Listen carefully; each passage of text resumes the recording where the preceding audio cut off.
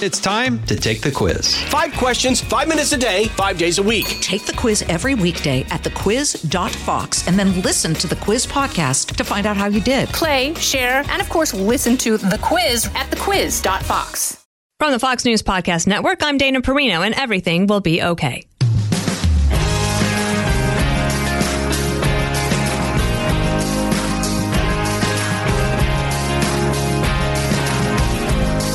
And welcome back to another episode of Everything Will Be Okay.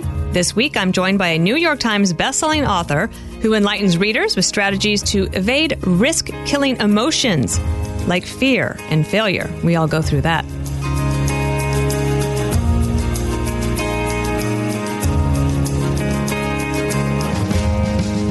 Angie Morgan is not only a New York Times bestselling author, but a former captain in the Marine Corps. Taking the term girl boss to way higher heights, in her latest book, Bet on You, How to Win with Risk, Angie, along with co-author Courtney Lynch, they really inspire readers to realize their true potential. And they encourage everyone to confidently take risks and, most importantly, to bet on yourself. Angie Morgan, welcome to the podcast. Dana, I'm so excited to be here. Thanks for having me. So your book is called Bet on You, How to Win with Risk. And when I saw the title of this book and then looked into it a little bit more, I really wanted to talk to you because for 7 years, when I worked in the West Wing of the Bush administration, of President Bush's West Wing, I would travel to a lot of his speeches with him, right? And, you know, as a staffer, you've heard the stump speech a few times, right? So you're sitting in the green room and you kind of know, he's going to tell this story or that story. And I think one of the most important lessons I learned from those moments was how he would always talk about the importance of Americans being willing to take risk. Because that is how our country grows. It's how our economy continues to strengthen and grow. And that you as an individual find that in yourself as well if you're willing to take a risk. So I thought I would just maybe start off by asking you to tell us a little bit about where you grew up and how this concept of risk was part of your overall upbringing. And I love where you're starting too, because the story you just told it's the American spirit. And you have to wonder sometimes what happened or why are we as a society so risk averse? And so we'll get there in a second. I grew up in northern Michigan, a really small town called Kalkaska. And all I wanted to do growing up was get the heck out of there. I was in love with my community. I have great parents. It wasn't that I wanted to leave those things behind, but I was also a really big reader. I knew there was a world out there. So I went to the University of Michigan, and my dad, who had served in the Marine Corps, he knew something about me. He knew I was athletic. He knew I was competitive. He also knew that I wanted to be an English major, and I wasn't really interested in teaching. And he kept reminding me that there were no English factories that I could work in after college. So I really needed to think about these next steps. He turned my attention to the Marine Corps through the Naval Reserve Officer Training Corps program. And at first I was a little intimidated. I'd never really considered the military, but as soon as I got inside the program and met the men and women who were choosing to serve, I was hooked. These were the best people I had ever met in my life. They were so committed to serving their country. They were so committed to one another. I just wanted to be among them, and making that decision really changed the trajectory of my life. We learned so much in the military, but the most profound experience I had was learning how to develop my leadership skills. And I didn't realize that that was going to be a takeaway until I started working in the private sector, where often the term leader and manager are used synonymously as if they're the same thing. Coming from the Marine Corps, I realized just because you have a title doesn't make you a leader. Leadership is about influence and inspiration. And so that started me and a woman I served with in the Marine Corps on a journey to build our company, LeadStar, to write a few books on leadership. And that led us to write about risk-taking. It is so Bet on You is about taking risks most meaningful in your life. And we coach a lot of executives who just are fearful of doing the things that they have the talent we know that they have. And we want to understand why. And we want to give them the courage and confidence to enact risk. It's also even a risk even to hire you. I mean, if you're admitting that you're maybe too cautious, I'm curious about that. How do CEOs come to hire you?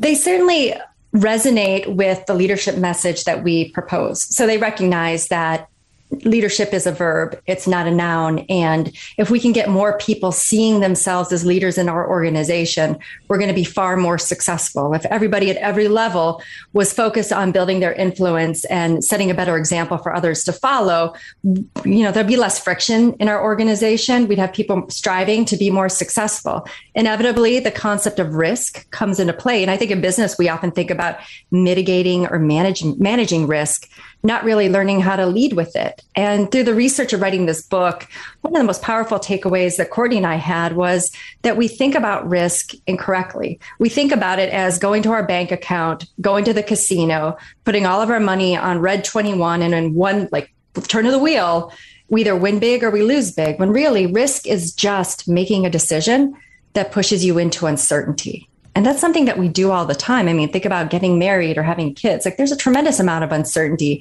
in those endeavors. Or think about, driving your car for that matter. A lot of risk there. So we coexist with risk in our lives. Shouldn't we know something more about it? And if we knew something more about it, couldn't we be more intentional about taking it?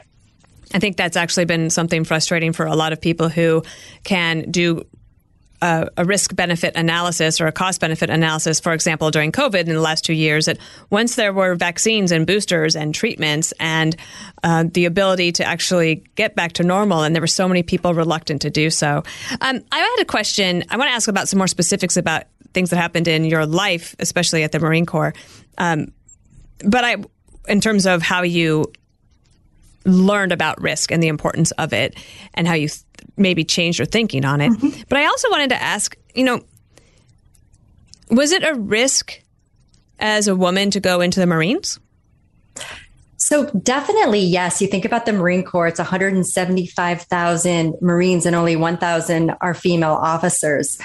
I think going in, I was aware of the physical risks, but there are also a lot of other risks associated with those interesting dynamics. And I will say I had a very positive, powerful experience while in, but there were also, it's one of the best old boys clubs in the world.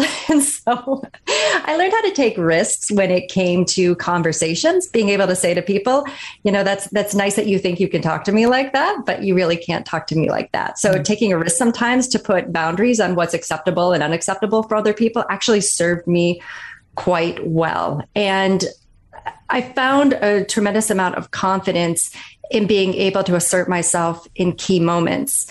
And with that level of confidence, you keep on continuing to build it throughout your life. And so leaving the Marine Corps, getting prepared to start another risk, and that was going to start the company LeadStar. It was a huge financial risk. Risk I like to think about as a muscle. The more confidence and experience that you have, the more confidence and ability to take that next risk that is going to lead you to that next risk. That's going to keep on going from there. When you learn leadership at the Marine Corps, do they announce in the morning, today we're going to learn about leadership? Or is it more something that you realize later on, think, oh, that particular day or activity or classroom lecture is where I learned more about risk? Yeah, really great question. I think it's one of those things I'm still processing. I'm in my mid 40s here. I'm still processing the leadership lessons I learned in the Marine Corps. So it is very sneaky. It's like, cauliflower mashed potato. They sneak it in here every now and again.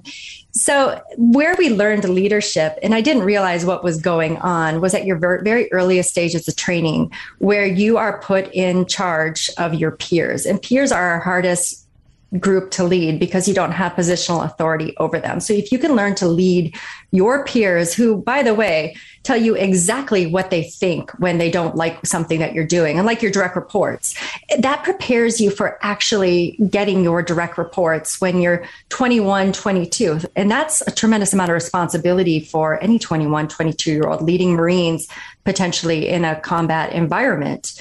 And they're not that much younger than you. And some of them actually are older than you. So learning to lead by influence prepares you for the responsibility when you actually do have authority. I think of risk as a decision-making experience, but that's how President Bush used to describe the presidency. And I would imagine that a lot of CEOs think that way. And in the leadership books I've read, a lot of CEOs are just very comfortable making decisions, but it took them a while to get there. How do you think about advising people who are not CEOs yet? Like a lot of people who listen to this podcast or read my book, Everything Will Be Okay, are on their way up the corporate ladder or maybe starting their own business, which of course is a risk, something that President Bush encouraged me to do when I said I didn't know what I would do post-presidency. And he said, well, why don't you start your own business? And I had 100 reasons why that would be a bad idea. And he said, yeah, I'm not persuaded by any of that. And he told me to ask myself, what's the worst thing that could happen? And if you really sit down and you write it out, what the things I say in my book is that, first of all, if you're born in America, you won life's great lottery at that moment, the day you were born, because you were born in freedom and with this opportunity. And likely, if you're reading Everything Will Be Okay, you are an educated person. And someone probably bought the book for you, so you are loved and cared for. And all you have to decide is what do you want to do and how hard do you want to work? How do you think about that? I couldn't agree more. And along that same line of thinking, if not you, then who? That was one of the most powerful questions my business partner and I asked ourselves at the beginning of, coming out of the Marine Corps and starting our business. You see people around you doing the things, whatever those things are, that you want to do. What makes them different than you is their ability to bet on themselves, their ability to take that risk. And so if you right now are listening to Dana's podcast and are wondering, where do I get the courage and confidence within myself? I'd like to focus on just two words: confidence and experience. Both help you become a better decision maker, but you may not have all the experience. Don't undervalue secondhand experience. There are a lot of people who want to help you. We call them in our book, we call them champions. You might call them mentors. There are people who love to talk about their success. They can share with you. Oh, yeah. Just ask them. I'm telling you, that is true. That is so true. People, when you get to a certain level in your career, you want to share what you learned along the way. And you're doing it right here. And so you are what I would call another person we talk about in the book too, in Bet on You, as a big stager. There are people like you, Dana Perino, who are giving people the roadmap and the inspiration. Find your group, find your, squad, find the people that you can go to listen to draw inspiration. There really is no secret sauce. So again, you can acquire maybe, firsthand experience, but secondhand experience, and then confidence. Confidence is really your ability to manage your emotions. You can build your confidence over time. So don't think I need this experience before I can have confidence. You can build those two things together. Oh my gosh. Okay. Angie, years ago, I remember being at this event where they were it was a big group of women. I guess it was probably a Republican type conference. And maybe not, though. It was about encouraging women to run for office, or to consider running for office. And come to think of it, I actually believe it was a bipartisan audience, because I think Dee Dee Myers, the press secretary from the Clinton administration, I think she was there as well with me on stage. And she told this, it was Dee Dee. Now I'm sorry, here I am like going trip down memory lane, and you are on the road trip with me, and we just took a detour. But now I remember it was Dee Dee Myers. And one of the things she said was she had learned that if you're in a group of mixed gender, so women and men, and you're talking about running for office, and you say, ladies and gentlemen, you need these 5 attributes in order to run for Congress or run for office. The guys will be like, I got 3 of those. I'm going to give it a shot. But that women will think, I have 3 of those. And if I work really hard and apply myself for the next 5 years, maybe I can get to the 4th one. And then maybe I could see if I could take on a second job, or maybe get a doctorate in my field, and then I'll have the 5 things, and then I can run for office. And her point was that women also, if you only have 3 of the 5, you could figure it out. You can go ahead and jump in. Now, I think you're starting to see more of that, at least for people willing to run for office. But I always thought of that women they just do, for some reason, have less confidence when it comes to taking risk. And fear. And I get it, because the fear of failure is very real. So what we prescribe in Bet On You is just really trying to, and you described it just earlier, like write down the worst thing that can happen. And our mind has an amazing ability to catastrophize what the worst thing would happen would be, but then try to glamorize what the best thing that could happen. I have met so many people who never have regretted trying something and not succeeding. And I've also met so many people who regret not trying something. So just try. You don't even know what happens. Again, the worst thing that can happen probably isn't going to happen. Right. And I also wonder if you could talk about something I write about a little bit, and that is the feeling of imposter syndrome. And I didn't really know a lot about I didn't know this term really until I had been asked about it in mentoring sessions. This is the idea that maybe you finally got a seat at the table and you're at the meeting and you know why you're there, but internally you're thinking, why am I here? I don't know anything. I don't really know what I'm doing. I remember a particular day when I went to do the White House briefing and a reporter was asking me a question. And in my head, I remember thinking, I feel like I remember this precisely as it happened. I was thinking, why are they asking me this? Who am I? I don't know. I'm only like 35 years old. Why are they asking me this? And these things that you tell yourself are so strange when it comes to imposter syndrome. It is so true. And I've been coaching executives for quite some time. And I will share with you quite candidly, without outing anybody, that no one really knows anything. Okay, well, you know what? We should just start there. Maybe that's a good name for a good title for a podcast. No one really knows anything.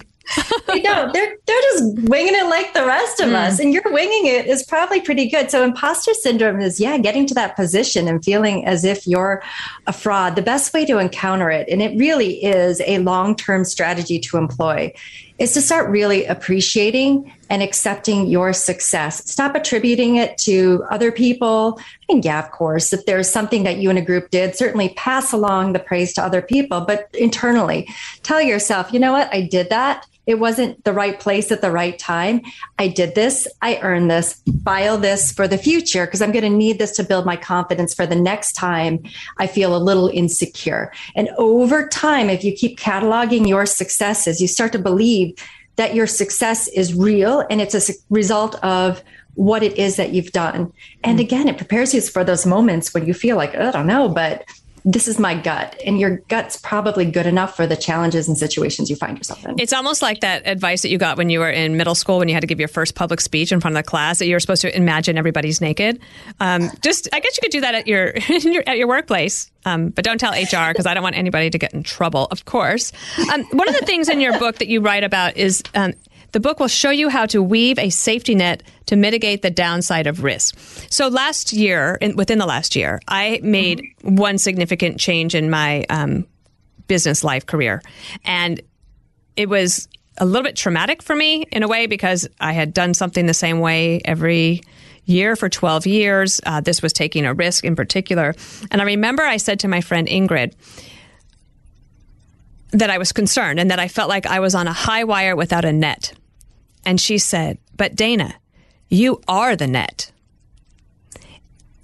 And yes. Boy, did that hit me. And I share that with everybody here because, I am the net. Like there is no other net but me in my life. Of course, I'm surrounded by people that I love. I have a fabulous husband, but I have proven that I can be my own net. And that was quite maybe a pivotal moment for me. I felt like I'd really hit a milestone. Yeah, you could be easily writing this book, Dana. And the chapter that you're talking about is weaving your safety net. We look at a couple of different factors. First and foremost, whatever risk you're contemplating, make sure you can be resourced. You can resource it. I sometimes have champagne dreams, beer budget, and maybe now isn't the right time. But most dreams or risks that you want to take, you can probably really fund and fuel them. So don't overthink about the finances. Just look at the brass tacks, really get close with whatever it is that you want to do, that you have those resources. But 2, remind yourself that your talent is your safety net, that the government isn't going to save you. Your employer isn't going to save you. Your retirement account isn't going to save you. You save you. You've been building your hard work and your talent throughout your career. Nobody can take that away from you. I had a friend who was contemplating leaving an executive director position at a nonprofit and doing consulting. And she kept on telling me, like, I have an easier time imagining myself on the streets homeless in Chicago than doubling my salary in a couple years. And I said, oh my gosh, don't you think your talent would catch you at some point and get you through this next position in life? Like, let's not think about that. Let's think about these next few things. Of course, the other thing that's your safety net too is your judgment. You've been building that your entire life. So thinking about this strong safety net, it's really internal. You got this. Don't, again, look external for it. It's all within you. So that was actually one of the things I wanted to ask you about, was maybe a little bit of specifics about taking risks, because when I do Minute Mentoring events, I get the same questions all the time. And they've not changed in 12 years, frankly. Maybe around the edges a little bit, but the fundamental questions that people have as they're growing in their careers and in their personal life remain about the same. One of them is, and maybe you could just offer your advice, how do you know when it's the right time to leave a job? Oh, that's a really great question. And I feel like I've had various points in my careers, and I'll go back to the Marine Corps.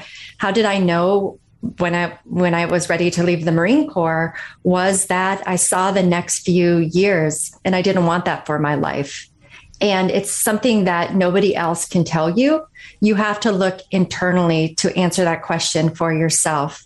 So a few things. If you're not happy, if the things that make you happy aren't within the constraints or confines of your current reality, if you don't like the future that you see, if there's something geographically or job skill or field wise that just isn't doing it for you, you have every right to pursue different opportunities. And in the book too, we talk about, the message of risk taking isn't quit your job, change your life, because that's not how real change happens. Just because you quit your job doesn't mean your life is going to change. Sometimes you get a crappier job. Sometimes there's a big stories right now about people coming back to their original job because they tried to, switch their jobs because they thought that would make them happy. Oh, I haven't heard that. Can you tell me a little bit more about that?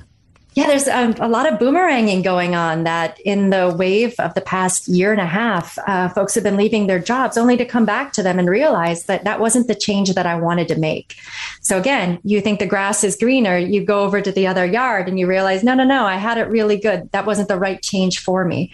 So when we think about taking risks in our life, it starts from our thoughts, our own self-authored thoughts about what it is that we like to pursue. We're going to get a lot of unsolicited advice from people telling us where they think we should be.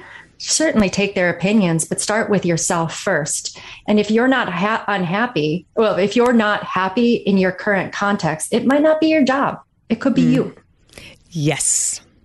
Yes, indeed. That is a great, great point. What about the risk that you take in asking for a raise? How do you prepare for that moment? And how do you take that risk of breaking the ice to bring up the conversation? Right now is the perfect time, actually, to ask for a raise. There's a lot of chatter in just the news feeds that I'm reading about the inflation raise conversation, the cost of living conversation. And the best way to go about doing this is to find if there's not a natural event in your performance management process, like informal check-in or a quarterly check-in, but being able to say, currently, this is my role. This is what I'm doing. There is a significant cost of living. I would like to discuss my role and compensation for my role and what natural events or responsibilities I can seek to get, essentially more money. So again, I think it's a perfect time. I've talked to a lot of professionals right now who see people coming into their business getting, salaries at a much higher rate, but a similar job level. So right now is really the best time to start positioning yourself and having that conversation. More to come right after this. Precise, personal, powerful. It's America's weather team in the palm of your hands. Get Fox weather updates throughout your busy day, every day. Subscribe and listen now at foxnewspodcasts.com or wherever you get your podcasts. So on pages 152 and 153 of your fabulous book, Bet on You, How to Win with Risk, you get to a point that I talk about a lot in the book, and what's one of the reasons I wrote it. And it's about anxiety and worry, because I'll do a mentoring session with somebody and I'll realize that, okay, they could get up 15 minutes earlier to make sure that they aren't late, or they could make sure that they check in with the boss once a day, or little things like that that can improve their work life, for example. But what I find is that they're just so consumed with anxiety and worry all the time. And especially for younger women, I truly believe I worried my 20s away. And it was totally unnecessary, because when I finally wrote And the Good News Is, and I looked back, I'm like, wow, every career opportunity and advancement I had was not something I planned. And all the things I was worried about, I didn't have to worry about. Now, that's easier for me to say now at this stage of my life than it was back then. But that's why I wrote it, so that I could pass that on. On pages 152 and 153, you do a couple of things. One, I'm going to read it one part for you. It says, it takes a little bit of experience to know how you want success to feel for you. Knowing what you don't like leads you to discovering what you do. It also takes reflection and awareness as you think about where you are right now. And then you have two columns. The first column starts with the word gratitude, the second one, jealousy. And there's a lot of different words there. Tell me a little bit about this exercise in your book.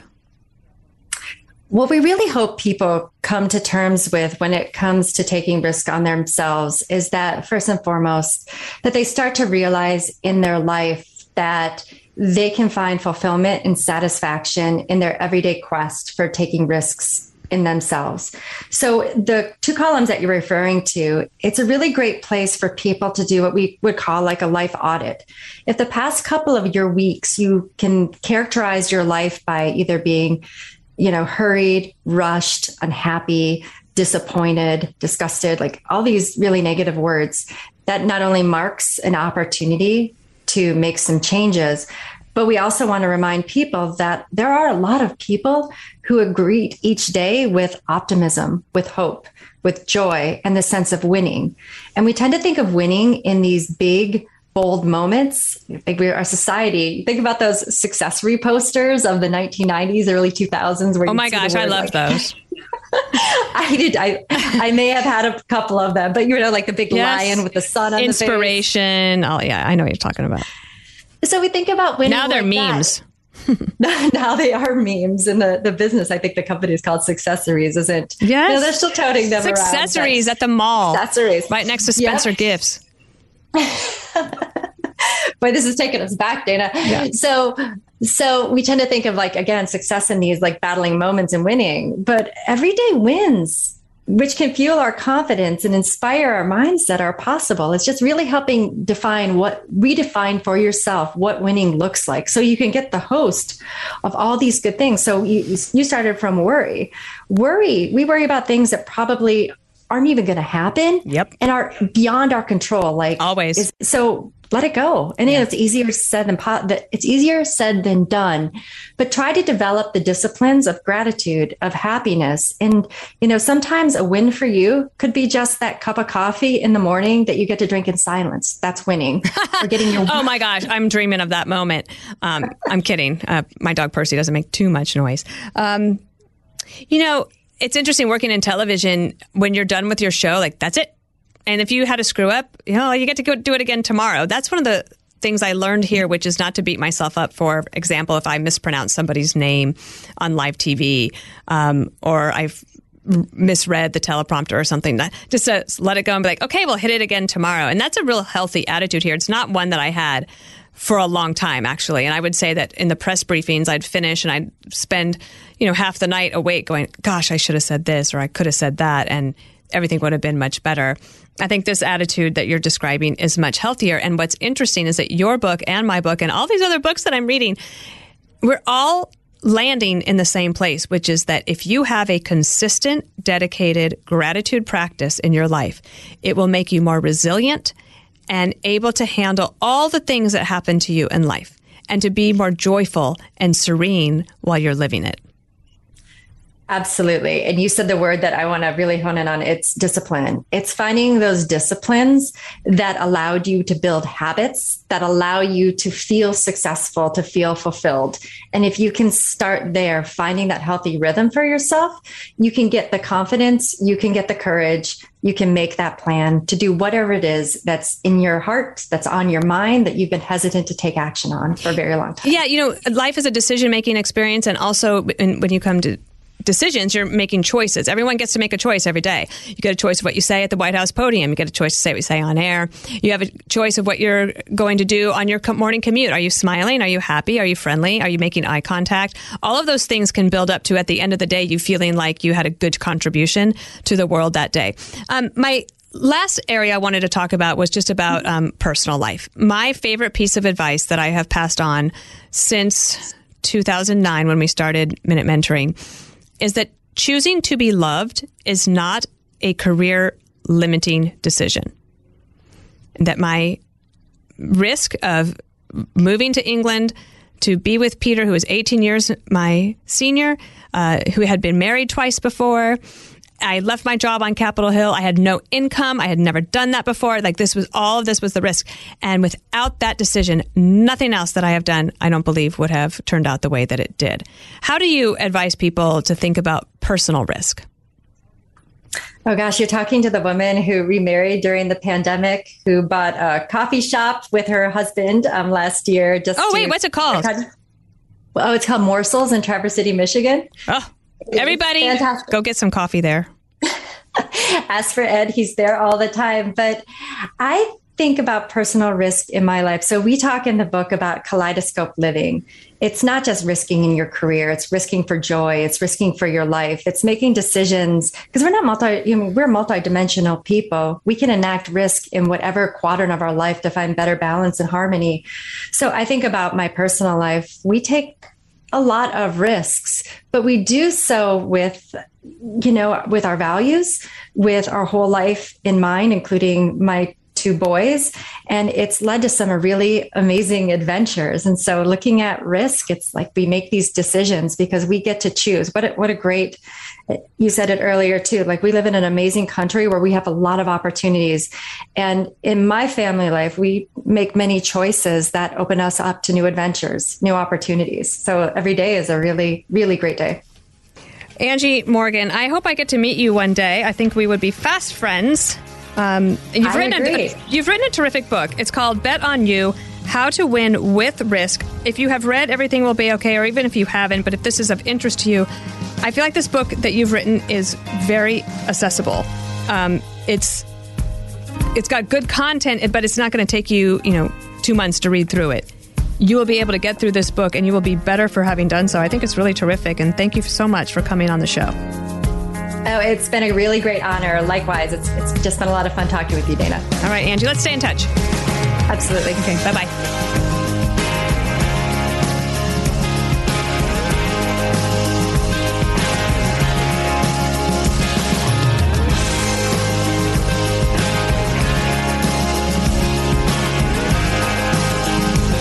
I enjoyed talking with Angie, and I have a feeling that she and I would be fast friends. And I look forward to getting some of that coffee one day. Really inspiring story that she has there as well. Make sure you subscribe to this series wherever you download podcasts and leave a rating and review. I'm Dana Perino. Everything will be okay.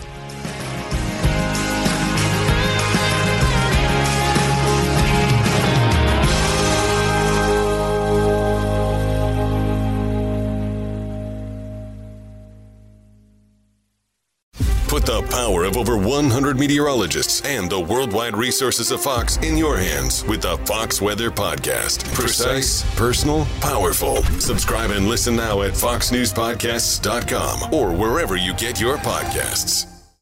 Listen to Fox News Podcast shows ad-free on Fox News Podcast Plus, on Apple Podcast, Amazon Music with your Prime membership, or follow wherever you get your podcasts.